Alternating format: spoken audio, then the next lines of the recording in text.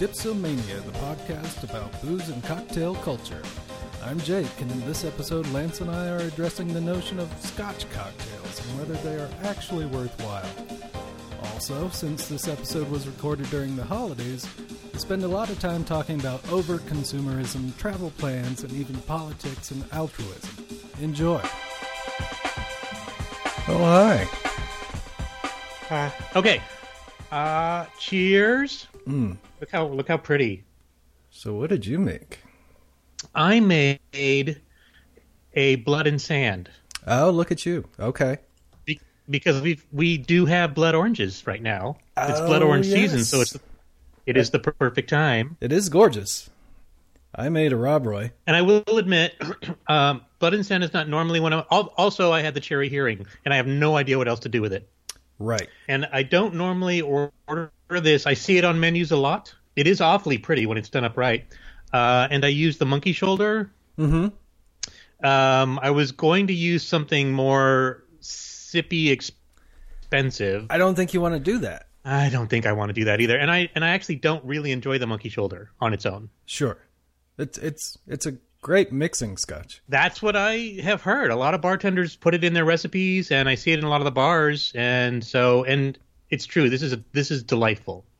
Yeah, it's funny. There's been a lot of sort of hate directed at the blood and sand lately. And I actually think it's a fine little drink if you use the right components. So it's another one of those drinks that's easy to remember because it's four things of equal parts. Mm-hmm.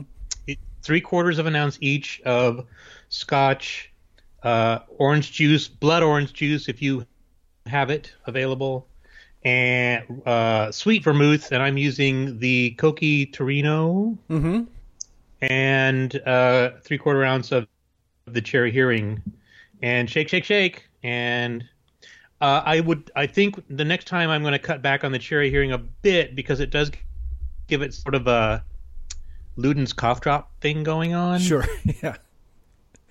And, you don't want to lose that blood orange either. It's such a great orange juice. You don't. Yeah, so, I'm happy. I'm happy with this drink. It also seems a bit wintry. Mm-hmm. So my Rob Roy, I made with the Cutty Sark Prohibition Edition blended scotch. Ooh, well. Which has a weird funk to it. And then Dolan Rouge. And I used the Cocktail Punk smoked orange bitters, and I even gave myself a cherry. Oh, I guess we should also, here at the top of the episode, point out that the theme this week, or this month, or whenever this comes out, is Scotch cocktails. Which Lance and I are both ambivalent about. Indeed. And although there are quite a lot of them, turns out. But Jake suggested this one, and I was kind of excited by it because for a couple of reasons. One is we are both Scotch fans. Yes. And buy numerous bottles, probably, at least I do. Uh-huh. And we have our favorites, and generally speaking, I like mine neat. There's a couple that are awfully hot that are, I guess, cask strength? Yeah, cask strength. That need a little rock in it or a few drops of water to take the edge off. And I can't. If you want me to pronounce them, it's going to be really embarrassing. But and the other thing was, so the gentleman who does my hair and my beard is a big bourbon drinker, and every time I go in for my haircut, he's always because he wants to like Scotch, but he doesn't like Scotch, and mainly it's because of the peatiness. Mm-hmm. Or I guess the scotchiness of it. I gave him he got wed last year right about this time, and I gave him a bottle of Yellow Dot Irish. Okay. Which he enjoyed very much. Just to kind of introduce him away from the bourbons into other whiskey families. But I sense he's got this weird melancholy that he doesn't like Scotch and that he should like Scotch. And I'm wondering if this is like a nice intro way. I wonder, because as it so happened on Friday, I believe it was, I was at my favorite bar, the Rhino Yacht Club, and McLean Hedges, the head bartender, was making himself a penicillin, and I said, wait, are you making a penicillin? Make me a penicillin. Mm-hmm. And then we were sipping that, and I let one of the other bartenders taste it because she didn't know that drink. And her reaction was like, well, yep, still don't like scotch. Huh, wow. Because I did, on reflection, as I'm getting down in the glass, and this is going by a lot faster than I had anticipated, I can taste the kind of briny, I think you call it bandage or dirty bandage-y thing. And it's a subtle... Yeah. It's very subtle, and it's certainly... I mean, the main current that comes across is the sweetness of the cherry and the orange together. And even you even lose... I probably needed to try a different vermouth, because using the Torino in this seems like a sadness. But the Scotch, at least this one, comes through right at the end, and I think only if you recognize it as such. You know what I mean? Yeah, it's funny. I think my drink is sort of the opposite. I get that Scotch. Your word, brine, is actually a great one for this one.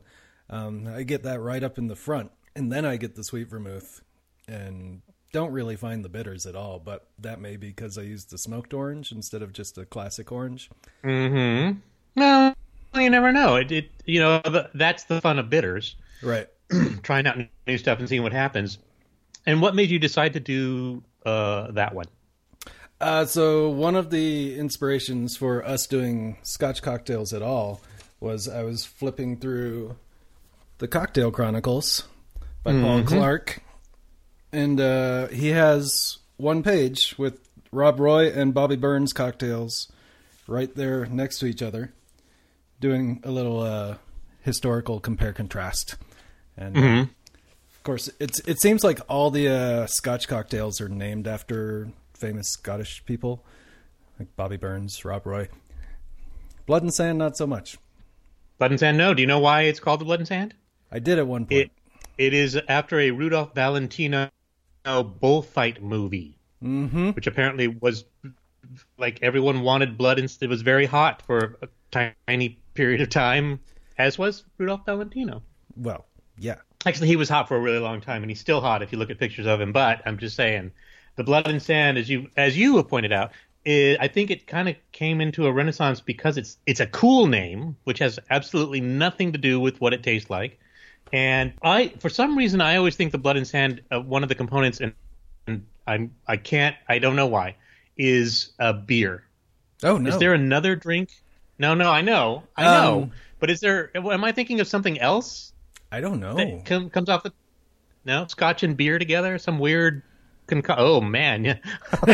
Well, you don't know till you try. It could work. I will drink, like, Scotch Stout and beer. I will have stout, Scotch and beer in the same sitting. Stout and a little bit of Ardbeg, maybe? Yeah, I'm totally into like that. The creaminess, the darkness, and then you've got the weird, whatever the fuck Ardbeg is, which is kind of like licking a peat bog, really. Yeah, it's very peaty. Very intense. It's not someplace you want to start if you're looking to get into Scotch. Some people fall in love with them, though. It's just like the really hoppy IPA. Some people just have a natural affinity for the peaty scotches. Mm-hmm. I have a couple of good friends who they get the peat monster, and they go all in, and I can appreciate it, but that as a steady diet seems manic, in a sense. Yeah, I need to have like a nice. Honestly, these days, a nice Compass Box blend as sort of an everyday sipper, and then I'll have like an Ardbeg or a Lafroy available for when I, am feeling my oats. So I've got the Ardbeg available for the diner recipe of the John Cameron Mitchell, which is just a lovely drink, and you just use a teens of the Ardbeg, right? Which is just enough. It actually gives you the sense of an Ardbeg without the suffering of an Ardbeg. And then, but my favorite is Kaulila, which I discovered I have 2 bottles of it because I never think I have one, and I bought another. That's a wonderful Scotch. That's a wonderful not a bad Scotch. thing, I guess. It's really. I hadn't heard of it before until My friend whose name Kate, my friend Kate, Hi, Kate.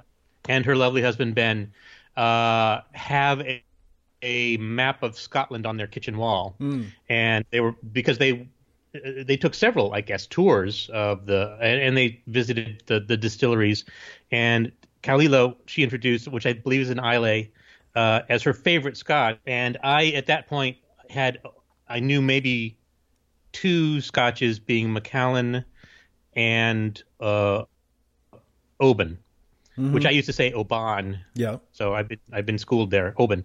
Neither of which are particularly challenging. And I actually think the Macallan is kind of dull.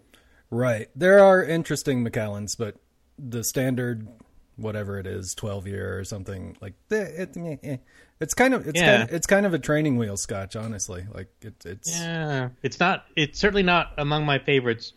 And then she had a bottle of Kalila, and I think she had a 12-year, and 1 year. So you know those they're not. I guess they are off-brand bottlings of Scotch, like MacPhail and somebody. And they have a plain label. Right. So I found a bottle at, I think it was at K&L, of 18-year-old Kalila. Oh, wow. Which I got her for a Christmas present. 1 year I gave everybody booze, and that was the super good year because we just basically all sat around and drank it. Yeah. But that was marvelous. That is the kind of thing where it's pricey. I'm not going to say it's not, but you really do get a lot of satisfaction out of that kind of a thing. And you mentioned the Compass Box blended, and one of my favorite all times is the Flaming Heart, which they do occasionally in a limited edition. It's so what a good name too. Yes, I love everything Compass Box does. Oh, look at you. I know, I can't believe it. I'm already done. I'm only but half. Take your time, do it right. Like I said, that went down really easy. That's a nice. It's very mulled winey-ish because there is some cinnamon in there, and especially with the Torino, it brings some of that sort of baking spice in the background, hand wavy tasting notes. Talk. Yeah, I think it'd be super like fireside drink when you're sitting there with your big old shaggy dog and you got a blood and sand. It all sounds macho. It's amazing. And then you wear your like big red plaid felt flannel thing, and yeah, well, it's and then like, put on your fuzzy slippers. Yeah, it's like Nick Offerman doing his fireside Scotch. For I think he's doing it for New Year's this year again. Yeah, he does it every year. I think he just did it last year, and they're bringing it back this year for New Year's. I think he did it for Christmas last time for the Yule log experience, and he just sits there and drinks a glass of Scotch for a long time. Yes, hours. Yes, and he just kind of is. Yeah, that's all he does. And speaking of Nick Offerman, before you so kindly offered to get me a new muddler. You know, Nick Offerman does woodwork. Yes. On his site. So I sent an email in saying, have you ever, because he does baseball bats. And I think a muddler is basically a very small baseball bat. And so I have your muddler right here. It's a big guy. Oh, look, I can almost touch it. I'm waiting for the bar spoon to go with it. It is a big guy. But for those at home, and even for Jake, if you're interested and if you collect them, they will do a muddler. If you tell them the wood that you want to use, and then they'll send a quote. So it won't be something like you have to pay up front, but they will do muddler. I guess they'll probably do anything made out of wood, basically. They do. So you can have a Nick wood. You can have a Nick Offerman muddler. But would it actually be turned by Nick Offerman, or would it be turned by one of his minions? Because one is one thing and the other is the other. I think if you specified that he has to touch it or something, then maybe it might be an extra charge. But then it's got Nick on it. Yeah, it's got some Nickness. So anyway, the guy who cuts my hair. So I've been trying to think of. He's gone to. We have a Japanese whiskey bar in the city. We've got a couple of whiskey bars. One is down on Embarcadero called Hardwater, and the other one is in Soma, and I don't remember its name. And they have just, racks and racks. So it's all the whiskeys. It's not just Scotch or bourbon. It's all of them. Yeah. Canadian and whoever's making whiskey now. And I'm still a bit stymied. It's really hard to direct someone whiskey-wise when you're not sitting at a bar, frankly. Yeah. You're trying to if you're trying to describe to him, here's this. It has a right. Yeah. Well, but compared to that one, it's a little. Like I just did my hand wavy tasting notes about bullshit that you sort of taste in things. It's impossible to describe a whiskey unless you. Well, even if you have a common language established about whiskey. Like if you understand what peat is, if you understand bananas versus Band-Aids, which is how my wife talks about Scotch in particular. It's either bananas. Really. There are a couple that the phenols remind her of bananas. Huh. I have never caught that. Yeah. You get that more with American whiskeys, like Stranahan's out of Denver is a very strong banana whiskey. And do you enjoy a strong banana? Not really. No, there's a banana liqueur that you can get probably for tiki stuff or something. Probably. I don't. I did get Giffard did a Brazilian banana liqueur that is amazing. Like it actually tastes like bananas and it's worthwhile. If you like bananas. Yeah, but it doesn't taste like fake bananas. Like I'm sure all the banana vodkas or whatever that exist out there taste like. And what do you do with it? Do you sip it or? No, you mix it into a daiquiri. Oh, I can see that working. Yeah. With some coconut and all the other stuff in there. Or even just with the plantation. No, the daiquiri has no coconut. I'm thinking of, what am I thinking of? Pina colada. That would also completely different. We are recording this on December 26th, Boxing Day. Did you have a lovely holiday? I did have a lovely holiday. I had to buy myself a new audio-visual receiver today because my last one tried to update itself and then stopped showing things on my TV. Oh, that's nice. And did you go with the same brand again with that experience? No, I did not. Okay. I love new AV stuff, and and I love. So I have a giant TV. Right. You've got the concave experience TV, right? I do currently. Uh-oh. So, yeah. So I'm a stupid early adopter. In this case, for example, well, I think pretty much all the time I'm a stupid early adopter. And does your TV do 3D? Do you ever watch 3D things? I do actually watch 3D stuff, and I'm sort of in love with it.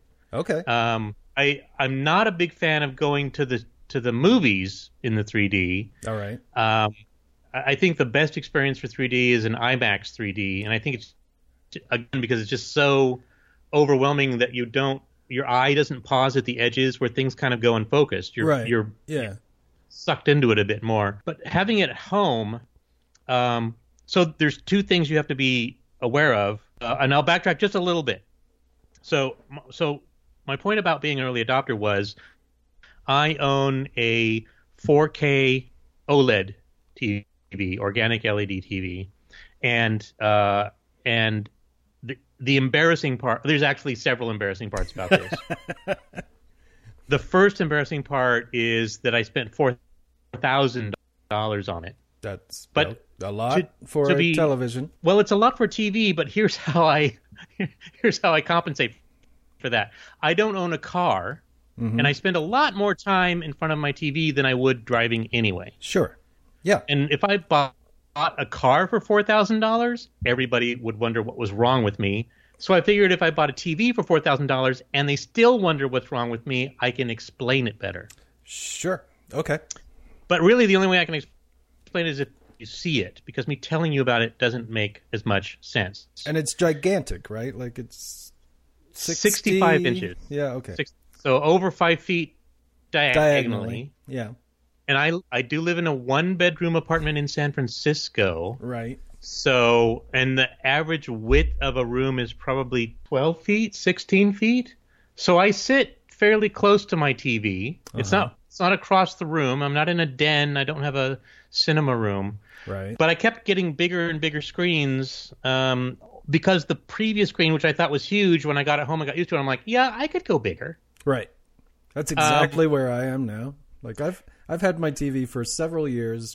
I got it as a Christmas gift, and by today's standards, it sounds so small, but it's like tops a 40-inch. I think it's like 32 or something like that. I sit here looking at it, and I go, we could totally do like a 65-inch. Yes, I'll just say yes. Well, you have to weigh the, like, how much time are you going to spend if you are like me, and the picture is important because the experience is important. And when you want to watch your favorite movies or whatever, actually, you really want to, like, sort of be inundated by the experience. You want to, like, sink into it and have your popcorn at home, and it's a dark room, and it's an experience. I don't just I do just casually watch TV, but when I want to, like, and I have a Blu-ray player, and Blu-rays don't sell that much, and right. You can, if you've got a PS3 or a PS4, you've got a Blu-ray player. Yep.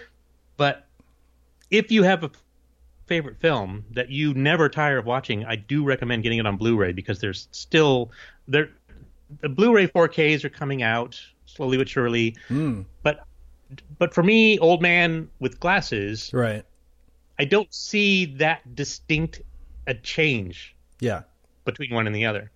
I do see, when I watch Blu-ray 3D, it's an experience that I can't get otherwise at all anywhere, and it's weird how good it is on this TV.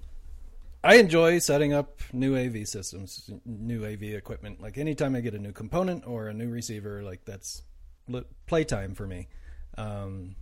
Like today, all the setup screens and stuff. Today I got to do the little Odyssey microphone, like chirping sounds to calibrate my room and all that stuff. Good times. I love it. Yes. But I never really learned how to tune a TV picture. Is that a thing that you know how to do? Is that something you're comfortable doing, and like, or do you just plug it in and that's kind of how it looks? The newest TVs do a really good job of monitoring themselves. So you can adjust according to your room, obviously, if it needs to be brighter or darker. But generally speaking, and on these smart TVs with their apps and everything built in, they have different options. So like mine has a sports look, and it's got a game look, and it's got a photo look because you can show photos on it. And then it's got two expert ones, which if you've seen some of the new flat screen TVs, they look weird. They look too crisp. They look too clear. Movies tend to look like soap operas. Like I can see that's an actor in makeup. Yeah, you can actually make out how they built the set out of plywood. Yeah, it's not a good experience, I think. So the expert modes put a little bit of motion blur on things, so it goes back to looking like film again, like if you're old like I am, like what you're used to. Right. So when this TV came, I basically played with those things, and there are forums online, lots of AV forums where they set up, and they'll be like, I work at Lucasfilm, and this is the TV I have, and here's how I set it up, and they'll give you all of the distinct points of this is exactly how mine's set up, and it's like skin tones are beautiful. But to me, it's like cocktails. If you want a super saturated picture coming through, then sure, that's fine for you. Yeah. And if you want it to be brighter or you want it to be darker, whatever. So I think you, again, rely on what you want it to look like. And easy for me to say because I live alone. And then your wife looks at it and goes, why is she red? But generally speaking, and you can also hire people who will come in and calibrate your video for you. This is true. Yeah. I mean, if you're dead serious about it. I mean, the fact that there are amazingly deep, and I've been there, AV forums on the internet pretty much goes hand in hand with the fact that you can hire someone to come to your house and tweak your TV. Like, those are the same people. Yes, and they upgrade like every year. There's a new TV that's better than the last TV, so I got it. And I spent $5,000 on these speakers because they make the sound of the waterfall like you're there. And right. So let's circle back to your embarrassments. Okay. Brand new technology. Yes. For a large price. For a large price and a large set. But in fact, that price was half of what they were the year before. So it's apparently still very difficult to make OLED TVs. Okay. They're printing something on a sheet, and they cut the sheet, and they mount it on glass, and blah, blah, blah. But the electronics are so thin, and everything is so... that it's harder than doing an LCD or an LED, which has a lit plate behind it. Right. So my intention when I bought this TV was, well, surely I won't need to replace this for like 10 years. I'm buying the best. At the time, it was the best TV you could buy. The advantage of OLED TVs, and this may sound stupid, is that the blacks are truly black. Right. So if you watch anything else, even a plasma, blacks are gray because they're lit. Mm-hmm. And the OLED set has the ability to turn off pixels at the pixel level. So pixels are actually black. They just turn off. You don't notice the difference until you do see the difference. And it's sort of remarkable. So almost exactly a year after I bought it, I noticed this sort of smudge on the top left edge of the screen. And it was maybe about the size of the tip of your thumb. So like if you just like squish the tip of your thumb against the edge of the screen, it was that big. And I don't know how long it was there, and I noticed it literally, like I said, 2 days before my warranty expired. Uh-huh. So I placed a call to LG Electronics, and they were very nice, and they sent out the local TV guy, and I turned it on, and I said, see, it's right here. And I don't know how many pixels are on the screen. I would say it was a group of a couple dozen pixels that no longer lit. Right. And unless the entire screen was white or bright, you probably wouldn't notice it. So I turned on the menu, which is this white panel, and I said, it's right there. So he took out his camera and took a little picture of it, and he said, okay, I just need to report this in, and you'll hear from the distribution center in a week's time. So I'm thinking, maybe I did the warranty wrong, and maybe I'm out of warranty. It's going to cost me something, or maybe I don't even care. But I might, I spent $4,000 fucking dollars on the thing, right? And you want it to be perfect. So LG does call me about three days later, and they say, okay, it's going to cost us too much to exchange the display on that set. So we're going to give you an option. We will either send you a brand new TV of that same make and model. Well, it is the same make, but the same model. Or we will send you a check for the cost of it, which would be $3,000. So I said, okay, can I call you back? Because what I want to do is see if I can get a new TV for that's less better than than the one I've got. Yes. So. Oh, and then I also said, so what happens to the old TV? And they said, you can keep it. Oh. We don't want it. Okay. So now I'm going to have two huge OLED TV. So I go online, I go to Amazon. But if you get $3,000. No, I'm not done with this story yet. I'm not done. No, they don't want the TV. No, but I'm saying you can have the $3,000. Just watch your smudge TV. Oh God, you don't know that. You don't know me very well. No. That after you know the smudge is there, that's all I was looking at. But now it's I'm looking no at the smudge. longer a $4,000 TV. It's not. It's a cheap ass TV now. It's a $3,000 TV. So I go to Amazon to see what has changed in the year since I bought this TV, and in fact, there are 3 changes. Wirecutter? Is that one of your sources? I did, but they ruled out these TVs as being too expensive. Okay, all right. Well, and maybe because of things like okay, it's still new tech, and sometimes the pixels die. Right. You're taking a chance. So I went to Amazon and I found that the new TVs, they have a new system of printing the OLEDs directly onto the glass. It's called picture on glass, which makes the screen thinner, like stupid thin. Stupid thin. The new ones support HDR, which I don't know if you know what that is. I've seen it on, like when I was shopping for an AV receiver, I saw HR compatible, capable receivers. I didn't buy one. I did step up to 4K on my receiver, so I have that. But my TV's not 4K. Well, that's why you need a new one. Exactly. Well, HDR it stands for something, but what it basically means, I think it's not high definition. Oh, geez. High density. No, but it is about extending the color palette. Okay. From what it currently is to getting closer to how your eyes see, the number of colors that your eye can see. Okay. And in addition, it expands the lightness and darkness so that the blacks are completely black and white is, they say, like you're looking at the sun, like white, super white. Okay. Wow. So, but there are two competing standards for that. There's HDR10, which is the open standard. Mm-hmm. And then Dolby worked out a new standard called Dolby Vision. A trusted name. Of course, Dolby says theirs is better than HDR10 because it is a wider gamut and also cleans up the picture and does stuff that Dolby... Oh, right.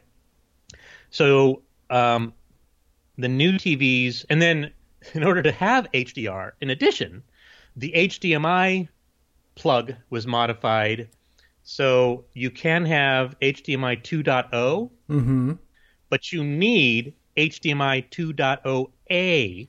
Oh, my Lord. Yes. That much of a difference. It didn't even warrant a dot number.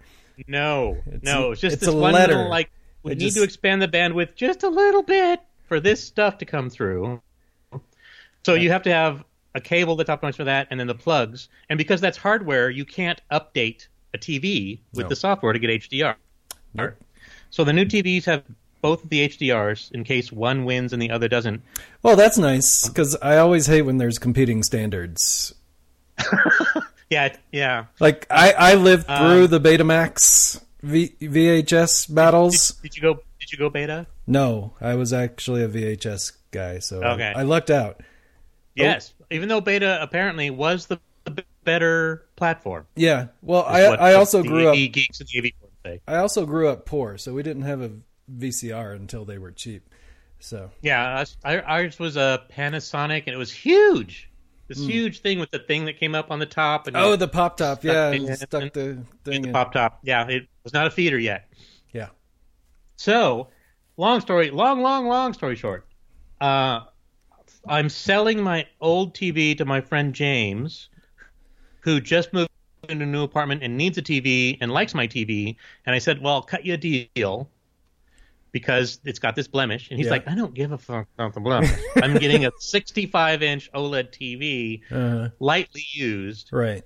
So with the money he's giving me for that and the check I'm getting from LG, I get a new TV that's, again...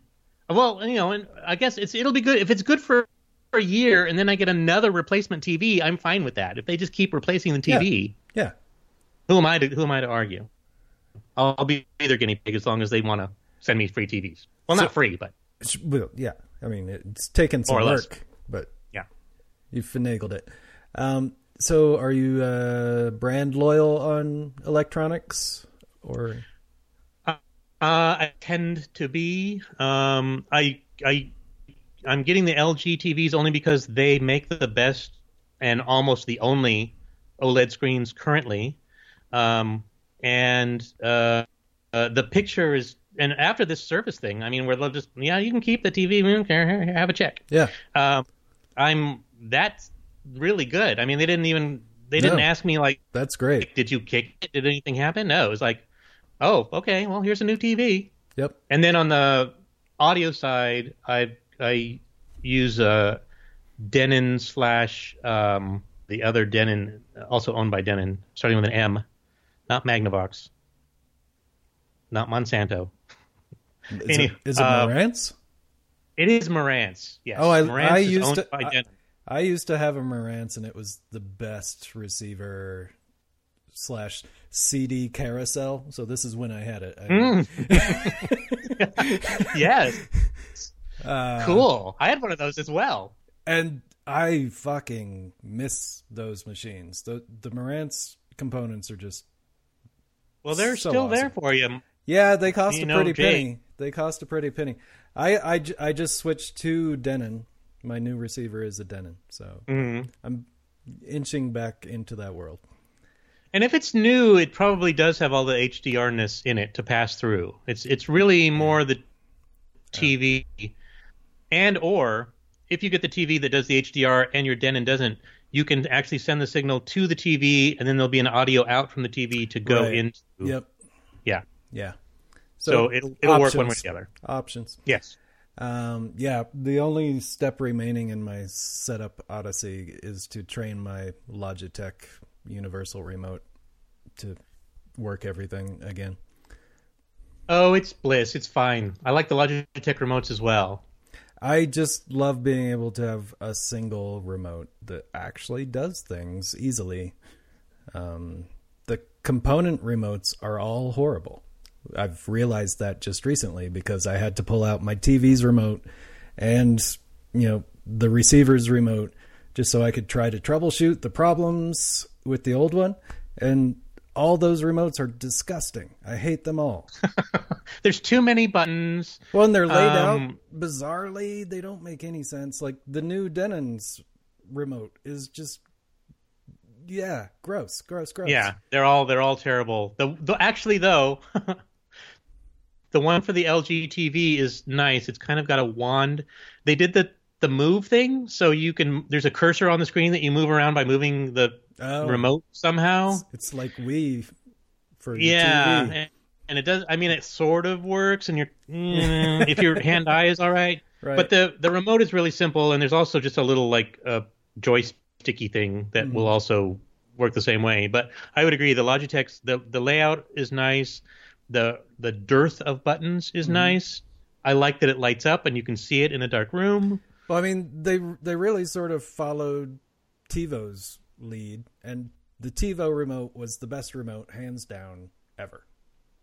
Yeah. Except that it felt the same upside down as upside up. Right. So, and I'd say the Logitech solved that problem somehow. So, I'm big fan of those remotes. So I'm trying to decide where I'm going to go. Yeah, where am I going to go? I'm going to do a Bobby Burns just to keep it traditional. Although I have some weird ideas. I went out and got some Benedictine just because I do want to also do the New Orleans drink show. Yes, I did. And I have spoken with our friend a little bit, and he has an interesting requirement, which we will discuss when we get okay. back. All right.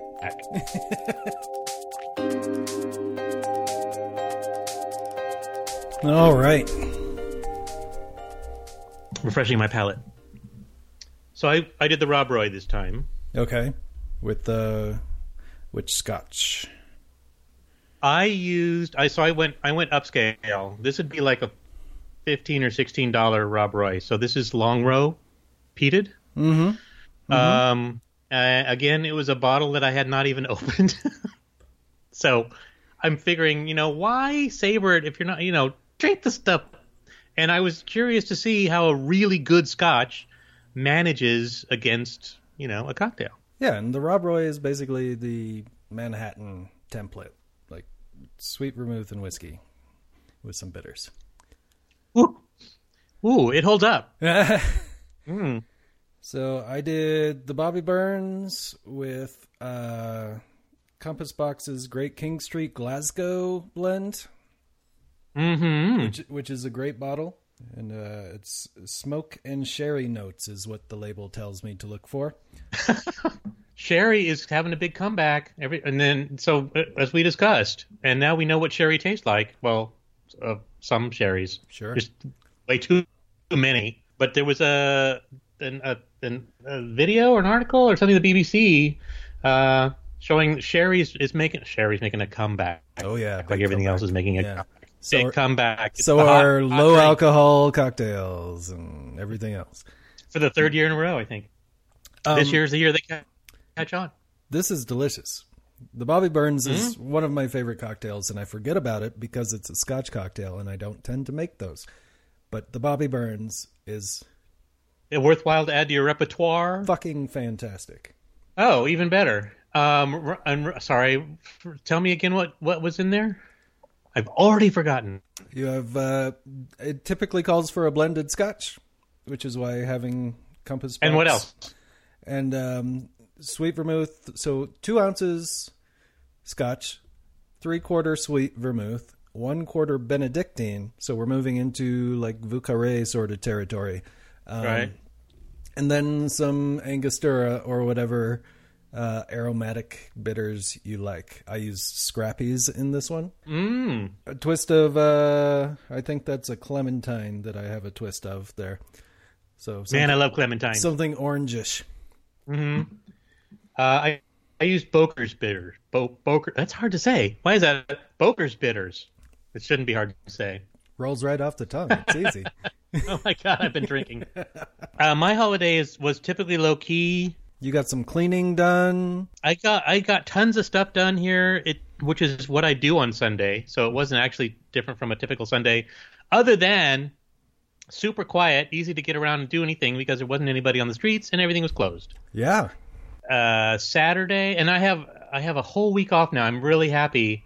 And I'm right at the beginning, so I have nothing to look forward to but nothing. Oh, you have the whole middle week off. That's smart. I have it all. I've got it all. I did the same thing on Thanksgiving, and and this is even better because there's an extra holiday at the end for New Year's. Yeah.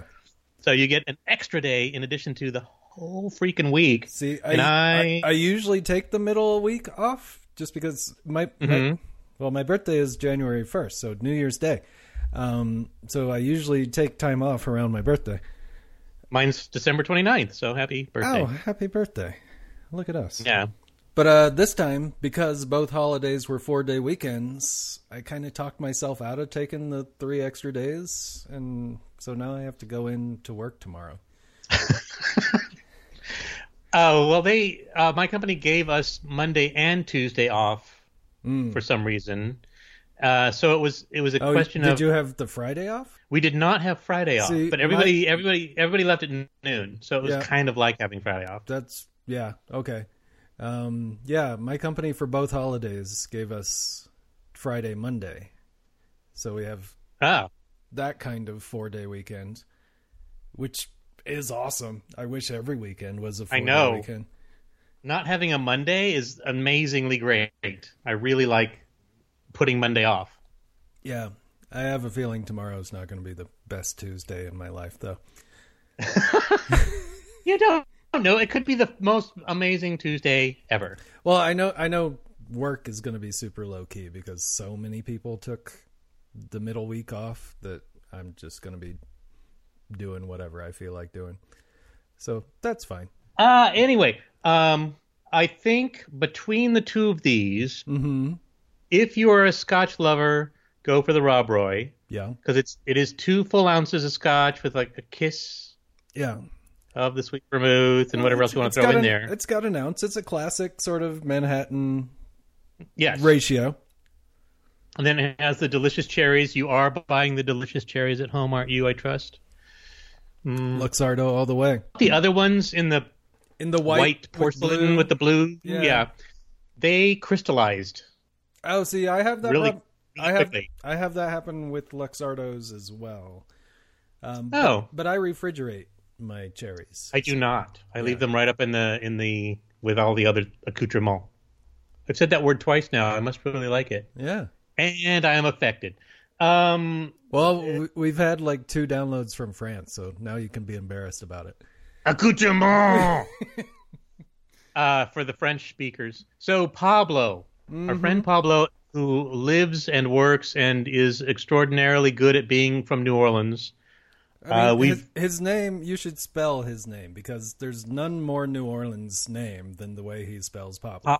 Pablo is spelled Pableaux. Yes. And his act, it's not his real name, or it's not his given name. It's Sure. it's the name that everyone knows him by now. Right. His real name is I keep saying his real name is Pablo. His given name is Paul. Yes.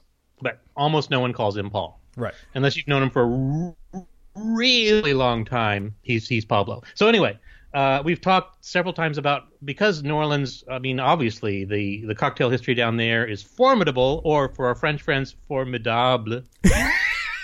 And we really wanted to have him come on and tell us, because he knows that city. He out. is there. He's in the middle of it. So I invited him this week, and he said he will do it if we come to New Orleans.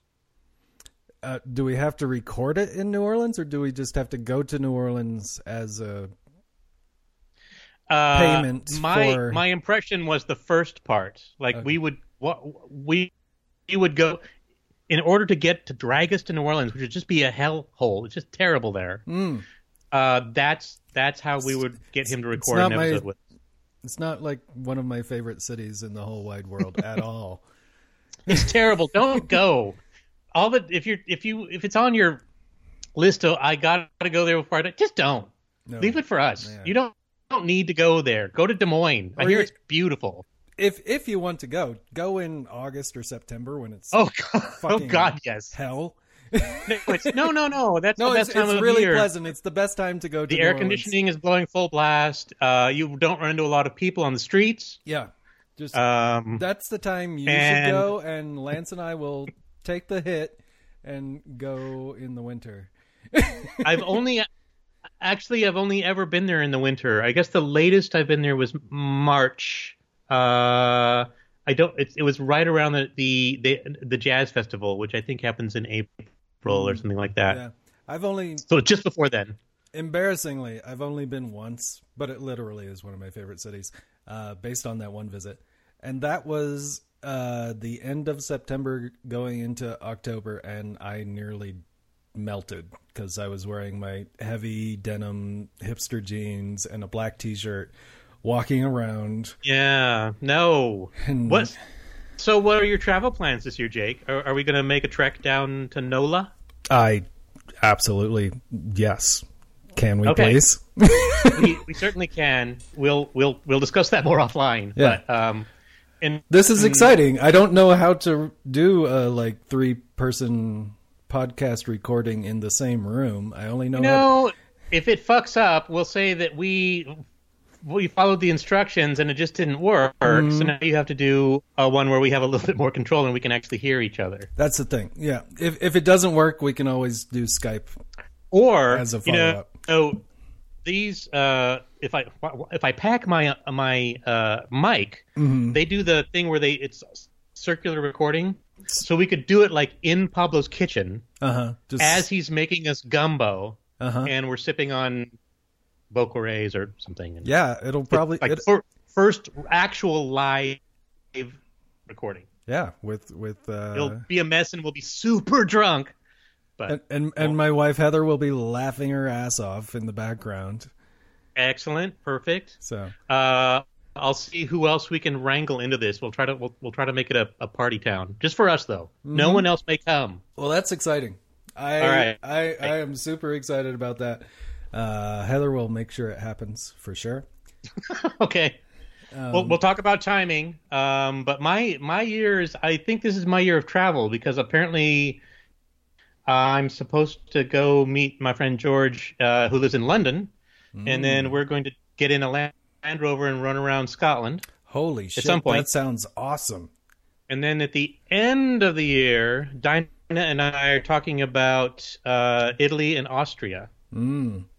So Amaros and whatever they drink in Austria. Yeah. Is that do they have the ice wine there? Maybe.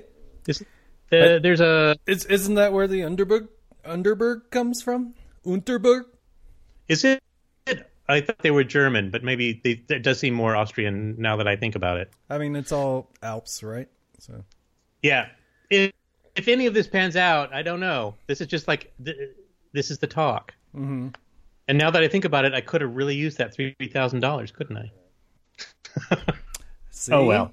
Uh, Live and learn. Live and learn. Why save money? You're a single guy with a good job. You're fine.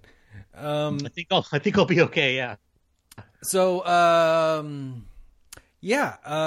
kind of wanted this also to be the year when Heather and I come see you in San Francisco as well. So, it's completely doable.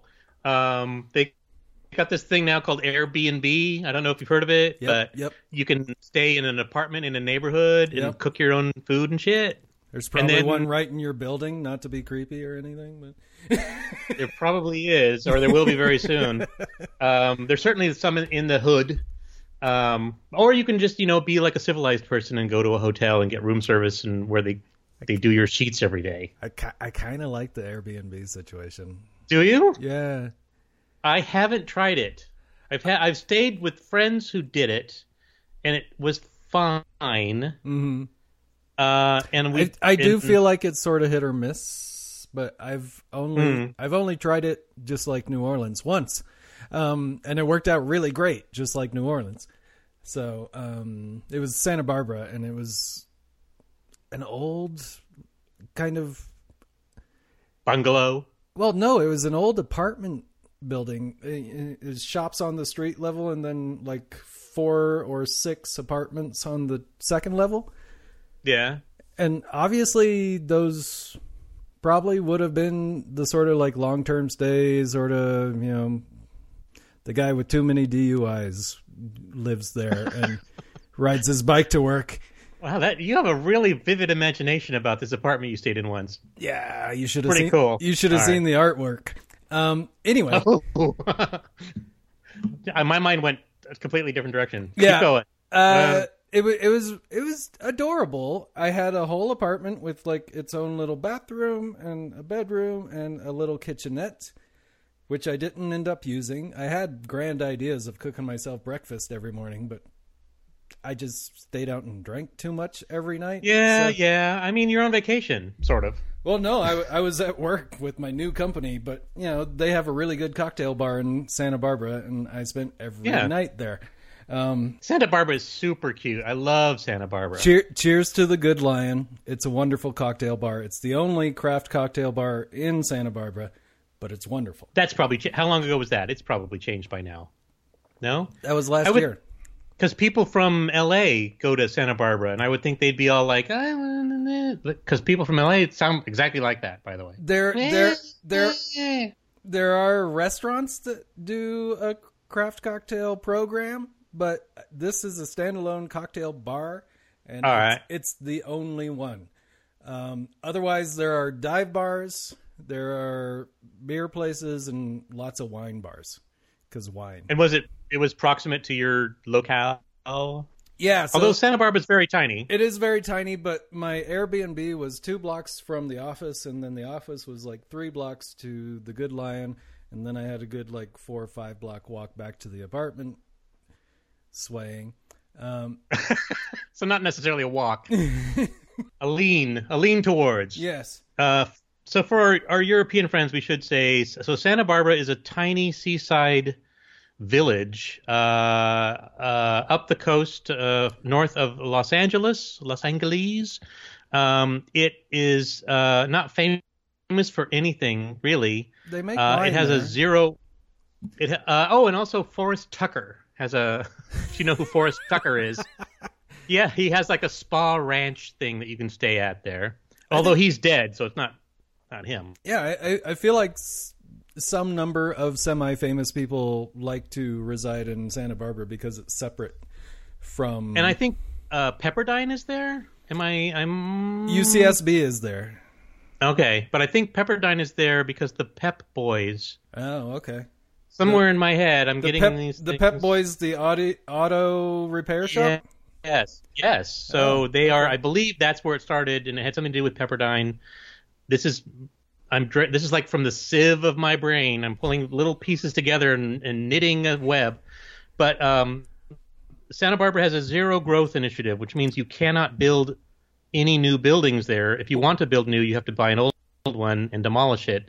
and build on top of it. But the real estate, like everywhere else here in California, is insanely super expensive.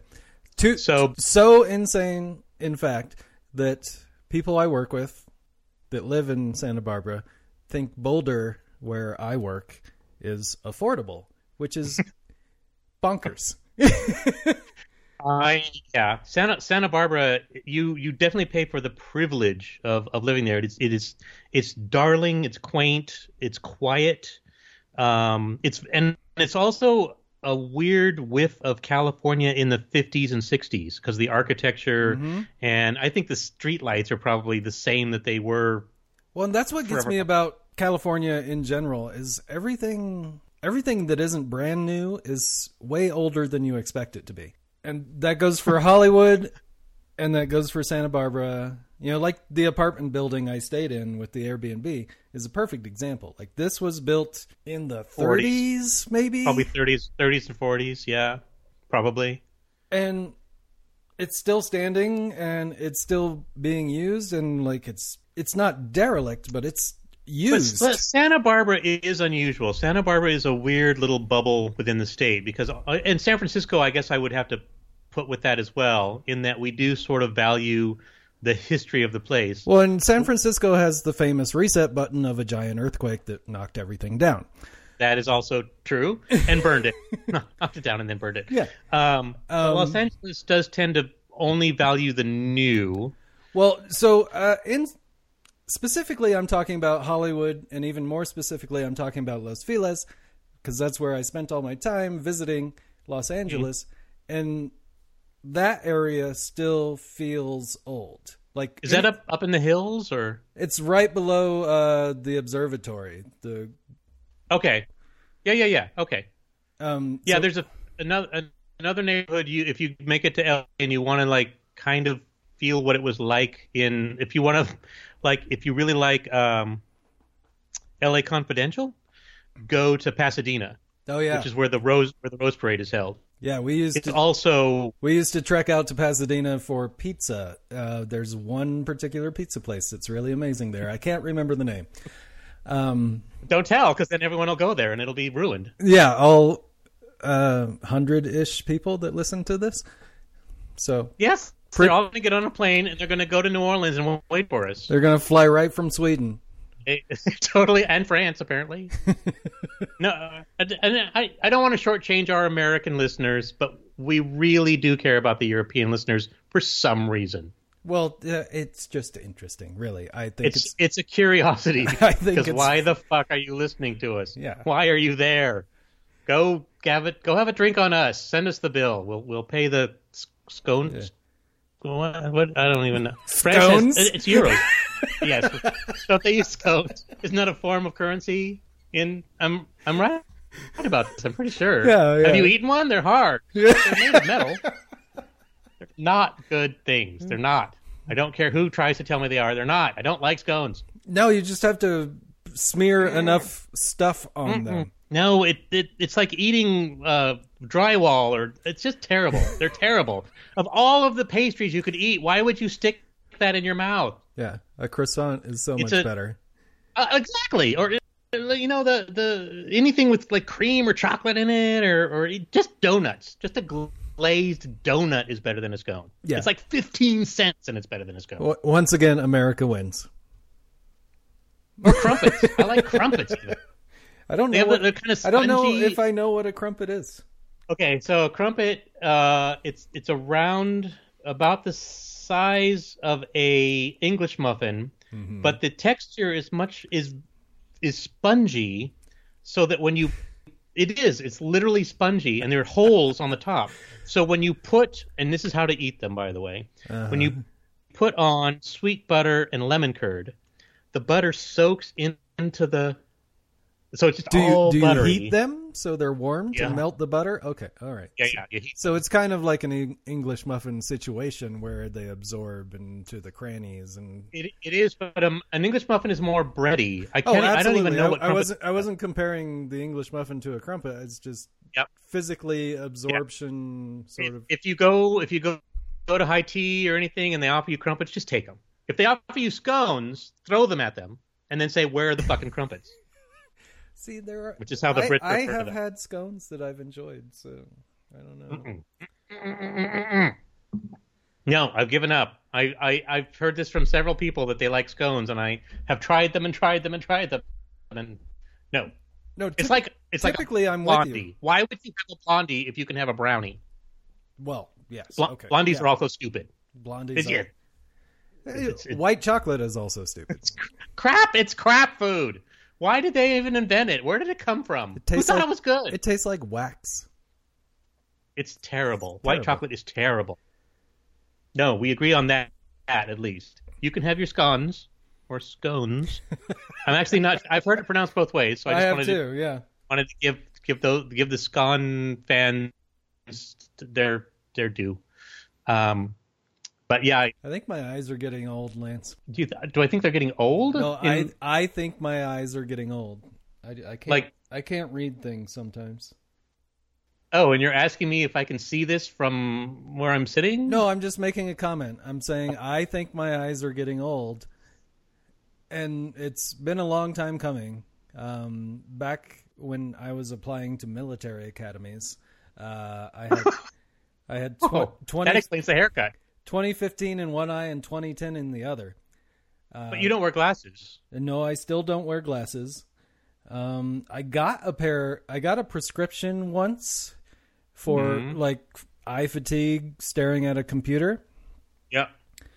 And those didn't work because I looked all around the lens all the time and gave myself headaches. Like I didn't use the glasses. I would look below them and around them, and terrible. Okay. Well, if I were you, a cheap way to figure this out is like go to Walgreens and just get some reading glasses, some like 2X reading glasses, and see if those help you out, because they do a remarkable job. Yeah, and I think I need to give in and do that, because sometimes I can't. Like I was going to read the back of the bottle of the King Street here to see what sort of story they tell, but given the lighting and my eyeballs, I cannot. Well, my eyes have been shit since the third or fourth grade, when I started wearing glasses, and then for a while I switched to contacts. But there's so much trouble. Contacts are very fiddly, and now I'm at the stage where I'm bifocaling it. Oh dear. So are they actual bifocals or transitional? These are transitions. How's that? You get used to it. Okay. It eliminates a lot of the viewable area of the lens. Sure. Yeah. Because really, you have to look straight at things. So you learn to turn your head instead of your eyes, because it's transitioning at the edges. It's not the same prescription. See, my whole problem is I have really strong peripheral vision. Like, I notice things in my peripheral vision, like, really well. Yeah. And that's what distracts me when I'm trying to use glasses. Like, because you can see the frames, or? No, I see stuff happening outside the viewport of the lenses. So it doesn't really work for me. Yeah, but then I have to poke myself in the eye, and I'm not sure I'm cool with that. But the new contacts are this weird, super thin, slippy stuff that's basically made of water, is what I'm told. Because your eyes, and they're perforated so that your eyes breathe, because apparently your eyes need to breathe. They figured all this out. That's nice. Okay. So they're really thin, and you basically just touch it. You get used to it faster than you thought you would. I'm sure. Yeah. I mean, my and wife, then you don't have to worry about the peripheral stuff. Yeah, maybe. If you want to see, that's all. I'm just saying. Maybe you don't want to. I don't know, man. I'm given this last year. Do you want to keep up anymore? Is it worth seeing all this shit? So it's just gonna get fun. I had ear surgery this year, and given the experience of that, I'd do LASIK in a second. Like see, I wouldn't, because I have two friends, and then I hear stories, who did try it, and one developed night blindness, which means all the lights turn into starlight. You can't focus. I had a friend who had the starburst situation. And the other friend had to wear glasses anyway. Yeah. It did. I mean LASIK as a general term. I know there are better techniques than the actual branded LASIK at this point. I don't know. If I could see without glasses, I would certainly be much happier than I am. Because again, now I'm bifocal, so I can't see far. I can't see close. I can't see. I just can't see anymore. But I mean, you have fashion accessories. I do, but let's revisit the 3D TV. Uh-huh. So I have to. So I got these little. So it's passive 3D. So you still wear like the darkened lenses, right? So either I wear these glasses on top of my glasses, which is weird, or they've got like clip-ons that you wear to the sunglass clip-ons. Yeah. But it's still suboptimal to me. Is if I didn't have glasses and I could just wear the 3D glasses. These are the things I think about when I spend $4,000 on a TV. Obviously. Why do I have? Yeah. This is annoying. Who hasn't solved this problem yet? And how much money do I have to pay them? Well, I feel like you could probably spend like $700 and get some prescription 3D glasses or something like that. You can, actually. I want to go back to your AV thing, though. So are you a surround sound guy or are you just a stereo guy? No, I have surrounds. Okay, and do you find them... Do you like them? I like them especially for watching sports, which is surprising to me. Because is it crowd sound? Yeah, they put crowd sound behind you, and it's awesome. And then when the scene changes, are you like also on the field? Can you hear like? No, people? it's It's always just crowd. All they try to do is make it seem like you're at the stadium. Okay. So when you're at the stadium, all you can hear is like the PA and the announcer and, all the crowd behind you. Yeah. They must like place a microphone or something because you can hear like individual clapping. Yay! Like right there, right behind you. And it's like, wow. It's really cool. I like it. Keeps clapping. Stop clapping.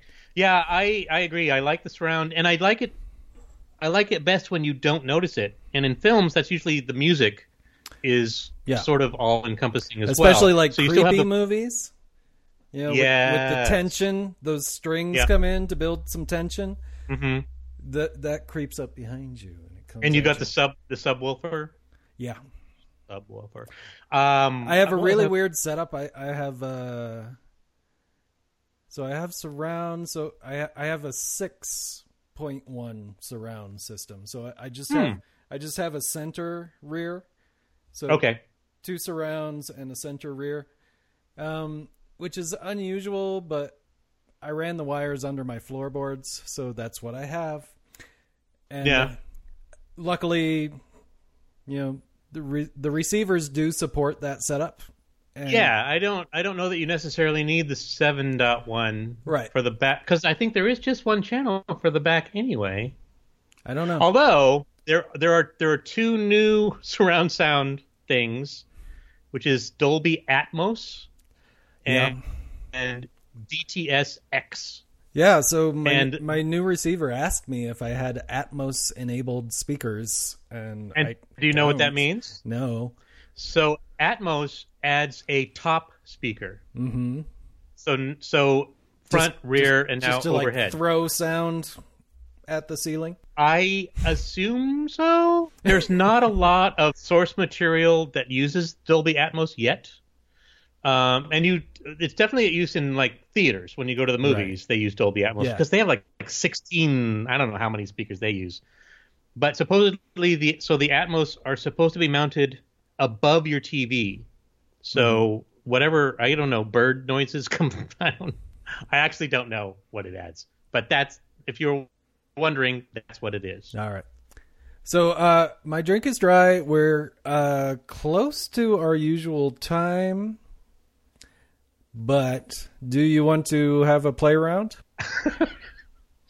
I haven't had a boyfriend in a while, Jake, so you'll need to explain what that really means. Make up your own damn drink. Oh, I will do that because I expected to be drunker than I am, and I'm less drunk than I expected. So I have room for... Well, it's not like drinking just the scotch in a glass. Like, we're watering down the scotch. So. Yeah, but everything I'm watering it down with also contains alcohol. Yeah, but less. Okay. You talked me into it. You're like a good bartender. Do you want another round? I gotta go. Really? Do you have to go? Are you driving? Because I have this bottle that I... All right, so have you tried this? I'm gonna be crazy. I'm gonna try something. Here we go. It's experiment time on the Jake and Lance show. Are you giving me any hints, or just gonna? You don't know. I don't know. I'm gonna see what I have and smell it. And go, oh, okay, I can see this working with the other thing. I guess. I don't know. I'm not really good at this part of it, Jake. I think you do a better job of like, I need some bitter here and some sweet, and this will add a little mouth feel. Yeah, that's me. Normally when I put things together, I'm like, well, this is like vermouth and this is like gin. If I put them together, it's like a martini, and then you taste it and you're like, this is nothing like a martini. So based on that, I'm gonna predict that you're gonna go somewhere near a Kinato or something like that. We shall see. I'm gonna play with chartreuse. I like the fact we have similar chairs. Mine's an Eames. See, I figured yours was the real thing. Mine's a knockoff. Yeah, this is first round bubble. Nice. Yeah. That means it was before Design Within Reach. Correct. I got this from some other company that was trying to be Design Within Reach, and they were selling, like, to make a name for themselves, I guess, like half off Herman Miller. And I'm like, well, I can hang with that. So I got this, and I have the lounge chair with the ottoman. Oh my goodness, you are so fancy. But don't buy one if you have a cat. Oh yeah. Did you get what are your colors? Is it black with like walnut or what? Exactly. Yes, it's the dark wood with the black leather. It's the classic. I guessed. And it is so comfortable. Oh my god! If you have a 65-inch TV screen, get yourself an Eames. Because why not? Except I would have to get two. Yes, then do it. You will love it. It's worth it. It'll be there forever. Yeah. So what did you do? So I tried to do a riff on a Blood and Sand because I liked it the first time, and I had half of a Blood Orange left. So this is 1 ounce of Long Row peated Scotch, half an ounce of Kina Kina, okay, 3/4 of an ounce of Lillet Rouge, and the Blood Orange juice. Interesting. That's got a lot of weirdness going on. It does have a lot of weirdness going on. It has an interesting bitterness, but it really melts into the Scotch taste and gives it a really woody flavor, like almost like you're sucking on wood. That's interesting. Yeah, I know exactly what you're talking about. That makes sense to me. So I did when I first proposed the Scotch cocktail thing, I was looking at recipes and realized that I still needed to get Benedictine just so I could do the Bobby Burns. It's like, what would a Bobby Burns without Benedictine be like? I was like, well, you could try chartreuse. So what I did was equal parts chartreuse and Amaro Nonino, which is one of the best things in this world. And granted, point to be made, I'm really not sure about chartreuse still. Like chartreuse, I agree, and to me, it's difficult to me. Yeah, it is surprisingly sweet. It's really sweet. So I went with the King Street Glasgow one more time, and stuck with the Dolan Rouge for vermouth, and my ratios were weird, so I ended up making a 4-ounce cocktail. And nothing wrong with that. Yeah, you try things, and sometimes they work. It's the shank of the evening, as my friend used to say. So this is too much chartreuse for me. And you can do over. That's one of our rules. No. It's a drinkable drink. It's fine. But I would not be proud of this if I served it to a friend. Aha. I got you. Yeah, the only thing I have chartreuse for is I'm going to say Last Word. Is that a chartreuse drink? Which I really enjoy, but I think it's because it's you just pass the bottle over the drink. Yeah. It's not too chartreuse. I also sort of hemmed and hawed between yellow and green because I got both. Because I wanted to try the disco ball shot, which is another sort of bartender's handshake sort of shot. But you don't like chartreuse. But it's equal parts. Go. Find your words. Equal parts yellow, green, and mezcal. And it's a great little shot. But yes, I have difficulty with chartreuse. I do love the Last Word. I really like yellow chartreuse a bit better, I think. But once you buy these things, it's very precious because they're $65 bottles. They are pricey. You can buy the little bottles. Yeah, they do have $3.75s, which makes it the same price as a full-size bottle of Campari. But so I hemmed and hawed, and I had originally thought I should try this with yellow chartreuse, but I have less of that than the green, so I went with the green.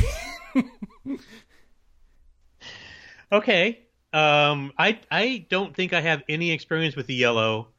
Dinah had a bottle of the really expensive chartreuse. Yeah, like the VSOP or VEP. It's VEP. Yeah. I think she got it at a silent auction, and I think everybody else thought it was just chartreuse and didn't really bid on it. Right. So she got it for cheap. Yeah. And it still tastes like chartreuse. I mean, well, and what I've seen, a friend of mine who moved to Germany in the past year or so sent me a text with a photograph of this chartreuse concentrate that they make. Like, this is the medicinal stuff that's sold in drugstores, basically. But it's chartreuse.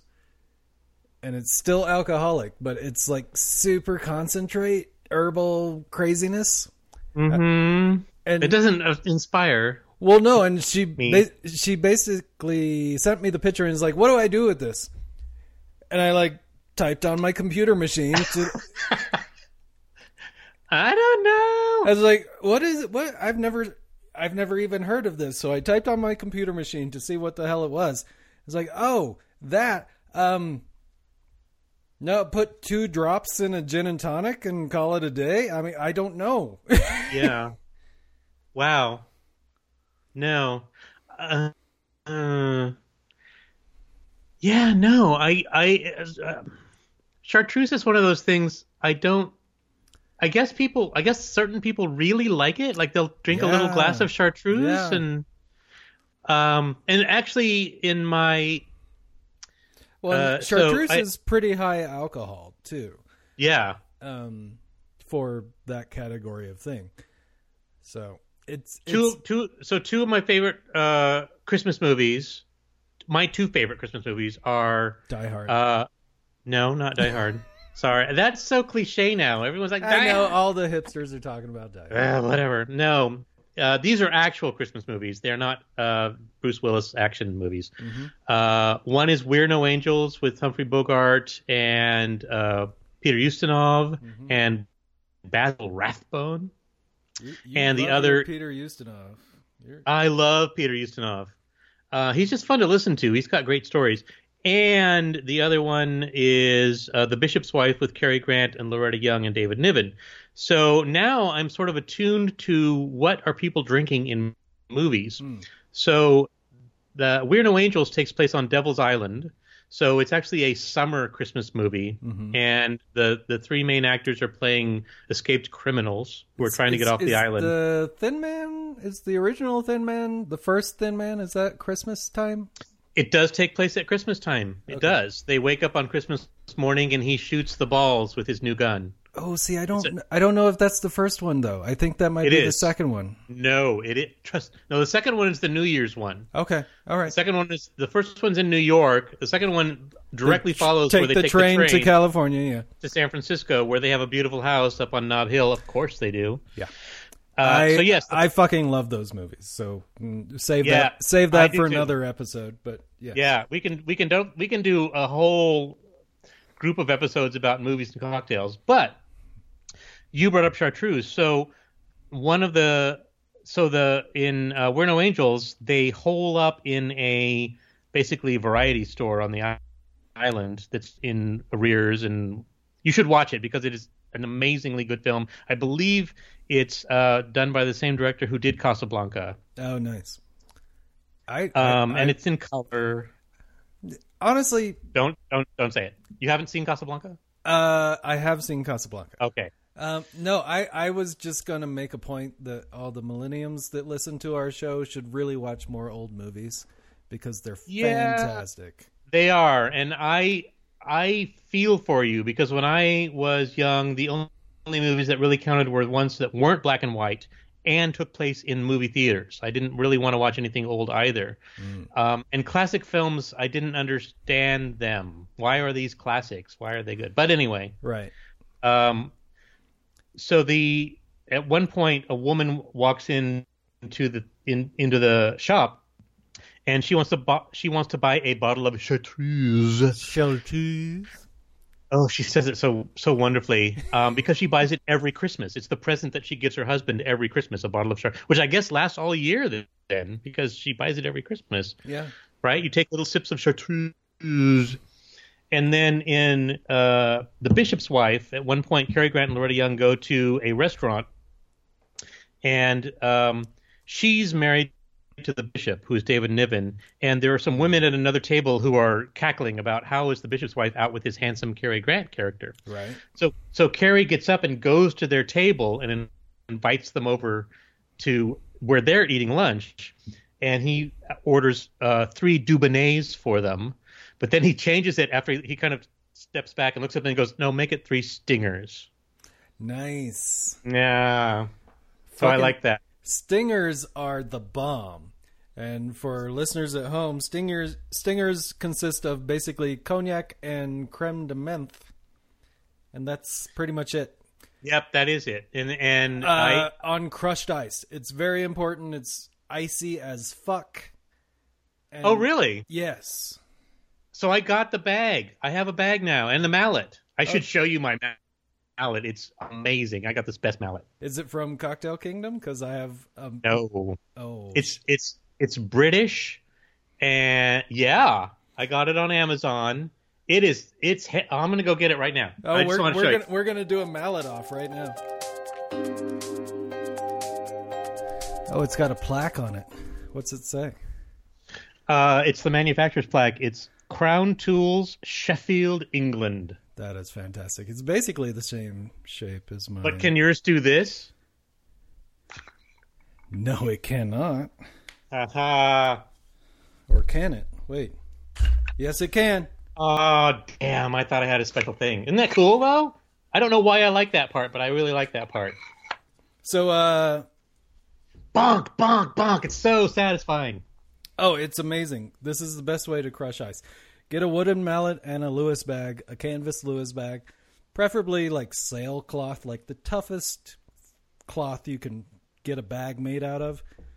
And to your point, get 2 because you're going to bust the fuck out of one anyway. Oh, you're going to blow holes through it. Just realize that. So don't spend a ton of money on them.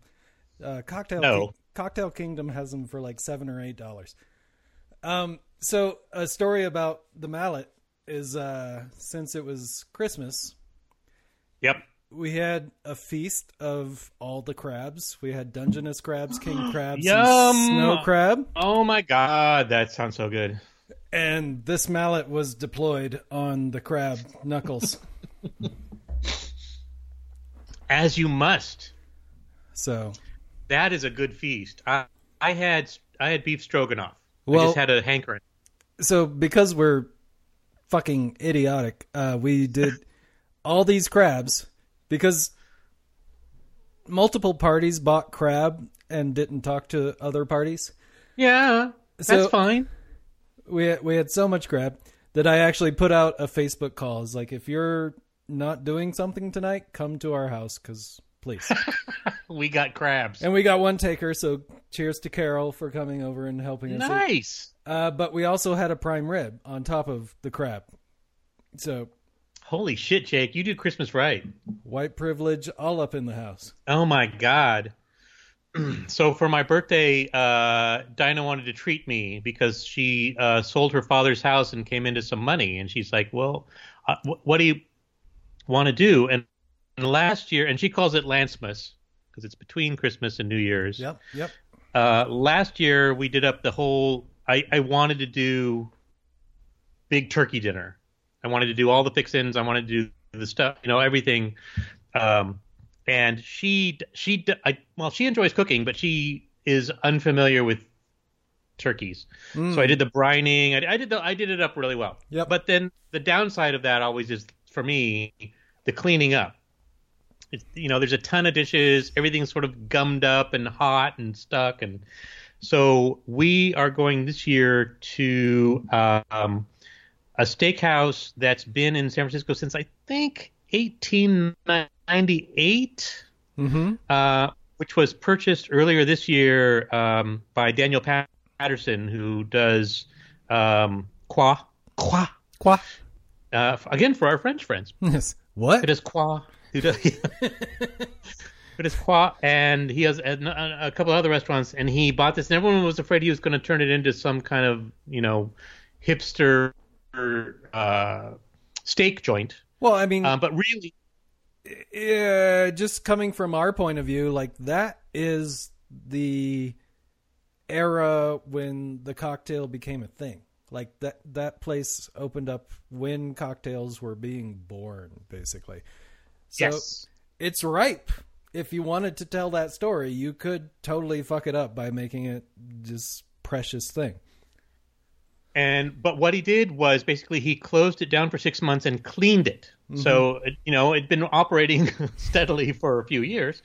So there was some carpet that needed to be taken up, and they discovered a parquet floor underneath the carpet. And they're like, why did they do this? And they refinished the original bar, and any of the I think it had leather banquettes, but they replaced them, and it had these gorgeous chandeliers. It's called Alfred's, by the way. I should mention that. Alfred's Steakhouse. So we're going there for my birthday, and their cocktail plan, as far as the menu is concerned, is all of the basics. So Manhattans and martini, like you said, it's steakhouse. Yeah. I am so looking, because they also, with your steak, they do the 3 sauces. They do the Béarnaise, Hollandaise, and another one which I can't recall. I think chimichurri. Oh yeah, chimichurri is the king of sauces in my mind. Really? I like a Béarnaise with beef in particular. Yeah, boeuf. We're so French. We're not avec boeuf. Avec boeuf. Oh God, they're gonna hate us. They're not gonna listen. This is the last one. Yeah, but the Swedes are gonna love us. So any birthday plans for you?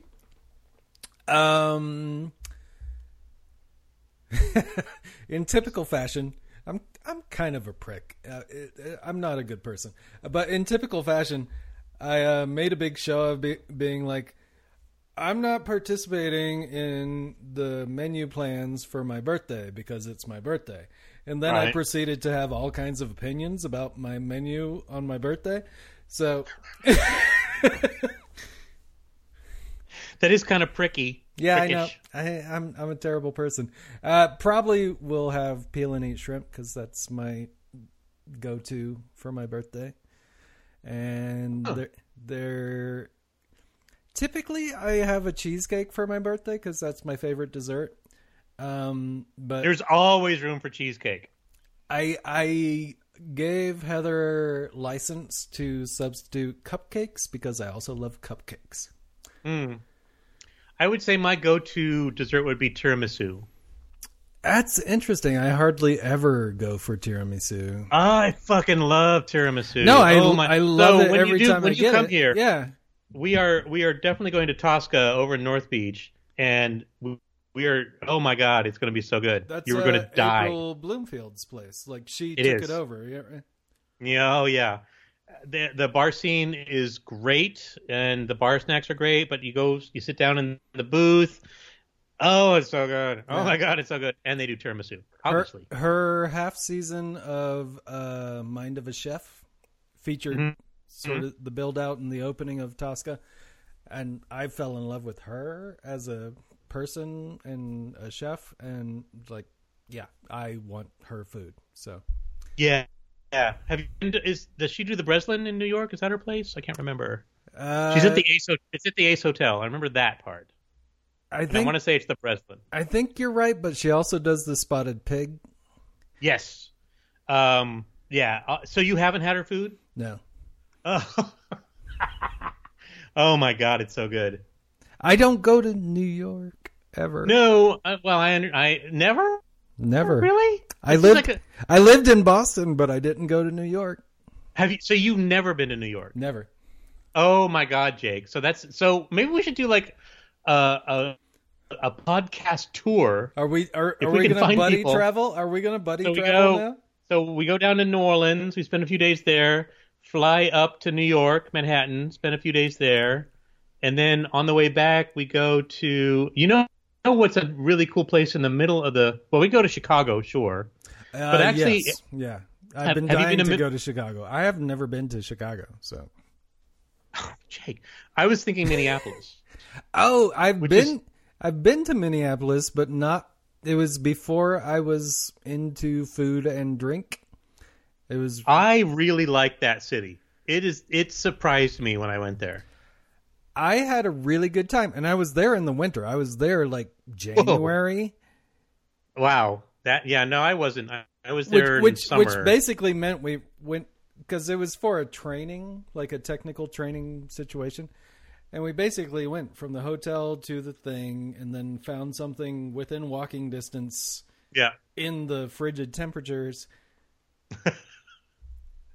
But we still had a great time, so... Yeah, I think I did too, and I wonder if it's because I didn't have expectations. I think if you go to the big cities, you're like, I've got to cram as much stuff as I can into this, and I can't have fun here because there's the next thing I'm already thinking about.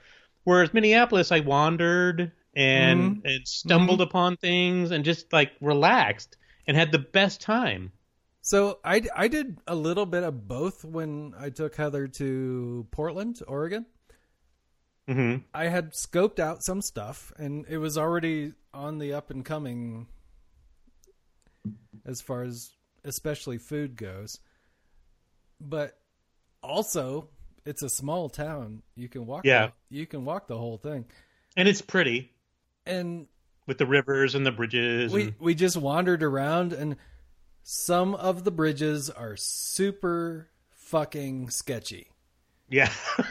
Super fucking sketchy. But my experiences in Portland have to do going to the XOXO conference, and then my company has a lot of an engineering center up there. So occasionally we are required to go to Portland to visit with the engineers. So I do tend to. What's your function at your company? Your marketing-ish? I help run the public website. Okay. So in that sense, I am marketing because marketing is in charge of the public website. Yep. But my official title is UX lead. Okay. Experiencing the users, leading them. Use those experiences. Do it. Um, I like Portland. But I'm gonna caveat that by also saying that Portlanders like Portland too much. Like they fucking love that place to the extent that they hate everything else, and nothing can compare to Portland. And I'm like, no, it's nice, but I think you guys need to get out more. I will say San Franciscaners also fall into that trap.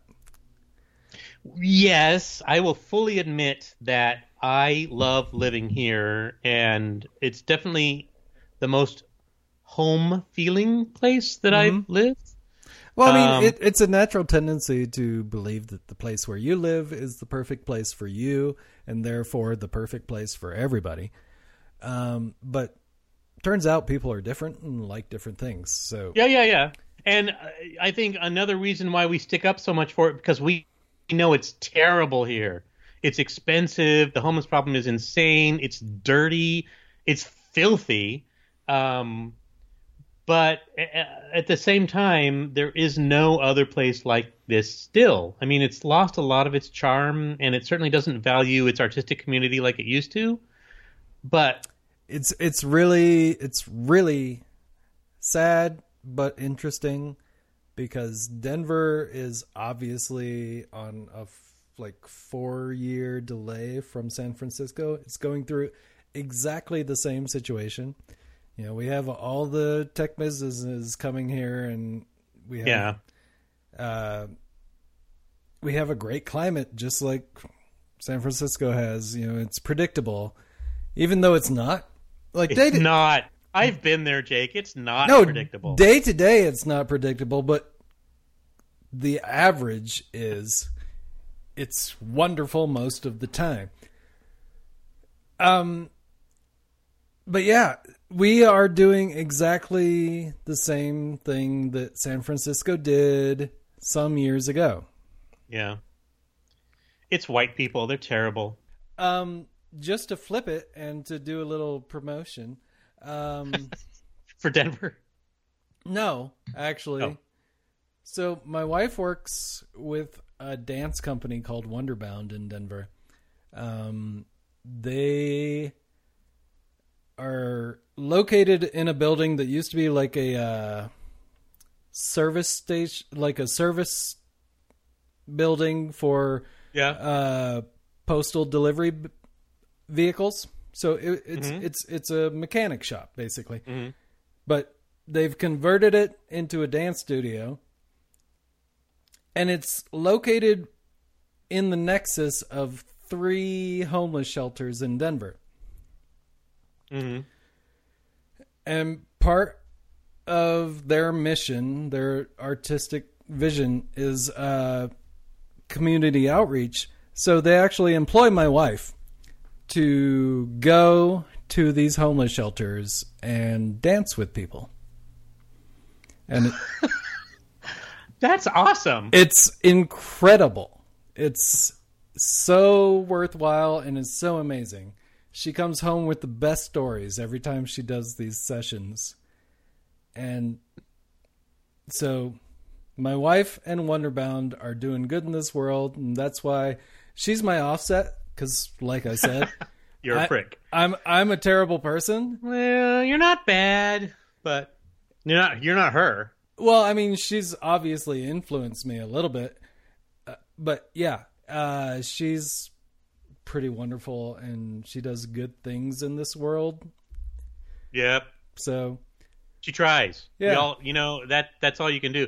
For our department decided to do something, Christmassy and holiday. So it was between going to an ice skating rink, which basically 2 people could ice skate. Yeah. Or going to a tequila bar and doing flights of tequila. But what we decided to do was to volunteer at a local church called Glide. Better choice. And it is a better choice. And I knew of Glide. If you live in San Francisco, it's hard to not know about Glide because it's been there forever. Right. But the fact that it exists at all and manages to do so, their they're a church, and they are a Christian church, but they're not a Jesus-y Christmas church. In other words, they're not particular about how you worship, really. Okay. They're not non-denominational. That's kind of the nouveau thing to do, is like not be pushy about it and not. What they want the community to do is, what Jesus said was, we should treat each other kindly. Mm-hmm. We shouldn't treat each other badly. So if you have an opportunity to help someone, do that. Okay. And that's all they do. And they literally feed the homeless 3 times a day, free meals. They have a store that you can come to if you're homeless, and if you need bandages or you need towels or whatever, and they give this to you. They don't ask questions. They don't judge. Yep. And then every Wednesday they have an open mic night, and what you do is you come in and you ask for help. And you can be anyone, if the help is, I need a place to stay tonight because it's cold, or if the problem is there are some, dogs at the kennel that need some homes, so if you could help us get the word out. It's whatever the problem is, and they are there to help. And it felt like, now Jesus makes sense suddenly. If it's not all about like giving money to the church in order to make the church better or to make me feel better. Yeah. And it really is about like, people have needs. People are in trouble. If you can help them, why wouldn't you? Right. So it was nice. I gave them some money. I gave them some time. Yeah. So I really hope that anybody listening to this message right now will think about, how good you have it and how easy it is to just help somebody a little bit by dancing with them or, talking with them or whatever you can do. Well, and, we are going into a Trump presidency. Much to my shock and dismay. But so, yeah, I am seeking out ways to help. I am donating to the ACLU. I'm that liberal white person that is super disappointed that shit worked out this way. Yeah. I'm subscribing to Mother Jones magazine. I'm doing these things. Yes. Actively. Find the things that you have a passion about or that you feel need a fix. And it's easy to find someone who is actually trying to fix those things as opposed to talking about it amongst their friends and how bad everything gets. So, and it's not hard. And it does make you feel good. You do get a payback in this. And if you don't have money, volunteer some time. Mm-hmm. Take a couple of hours and go down there and do stuff. Yeah, and honestly, even if you do have money, volunteering in person matters more. And through the year as well. It affects you as well as the people you're helping. And yes, do it, please.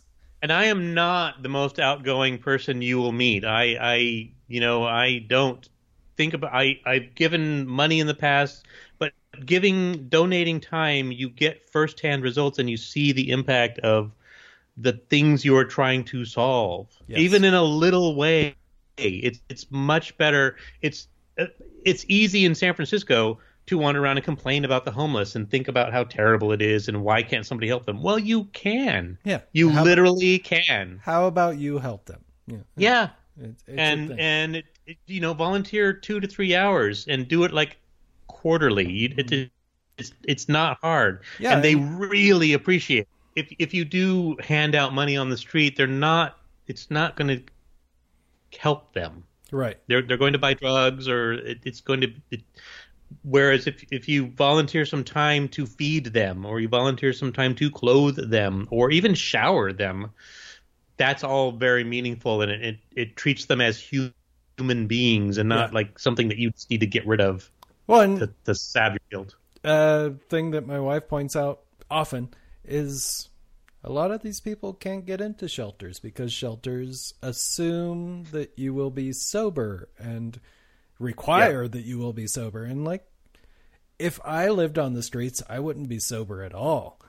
So No, I would be as high as I could get. I don't want to think about where, the situation. I don't want to deal with reality. yeah, and you don't need to aid and abet them altering themselves, but you can also recognize that that's kind of an acceptable behavior. And Yes. you can help them otherwise. I mean, if society has rejected you, wouldn't you reject society? Absolutely. Why would you give a fuck? Yeah. I mean, nobody cares. It's Well, Jake, thanks so much for suggesting this. I had a really good time, and my I don't know what I'm going to call this, but it actually worked out, and I'm glad I recorded it, so I'll remember what was in it. Yeah, mine's not a keeper, but it was. It turned out okay. Like I drank it all, so Yeah, nothing wrong with that. yeah. And yeah, Scotch works in cocktails. It does. It turns out, it keeps its scotchiness. Yeah, but also just drink more Scotch. And yes, for sure. try different scotches. Go to the bars and try different scotches. Ask your bartender about Scotch. So I never got a real window to mention this, but my recommended intro Scotch is called the Dalwhinnie. Is that the one with the deer on it?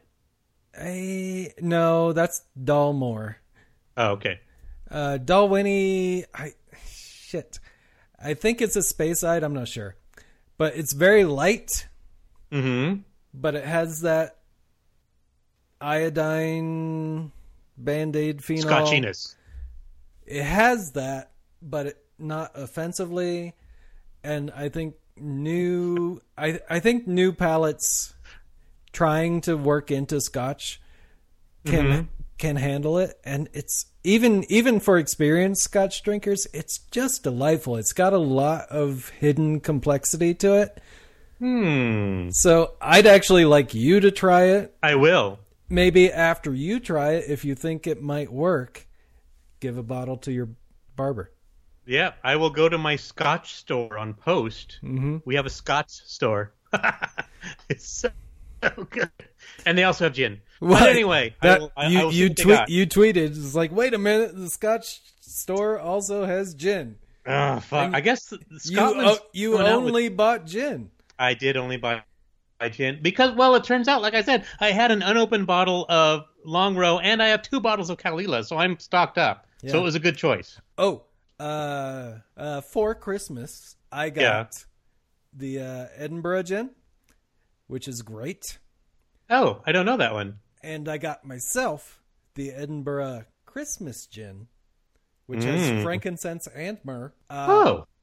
It's wonderful. It's delicious. Just by itself? Yeah. So many gins, so little time. I know. So Edinburgh is a good gin brand. Recommended. Mm-hmm. Okay. Recommended. Yeah, I guess the Scots are coming out with all kinds of interesting gins now. Yep. I mean, why not? It all started with Hendrix, right? Yeah, for sure. All right. Happy New Year, Jake. / birthday. And happy birthday. Yeah. Happy birthday to you as well. Thank you very much. Happy Lanceness.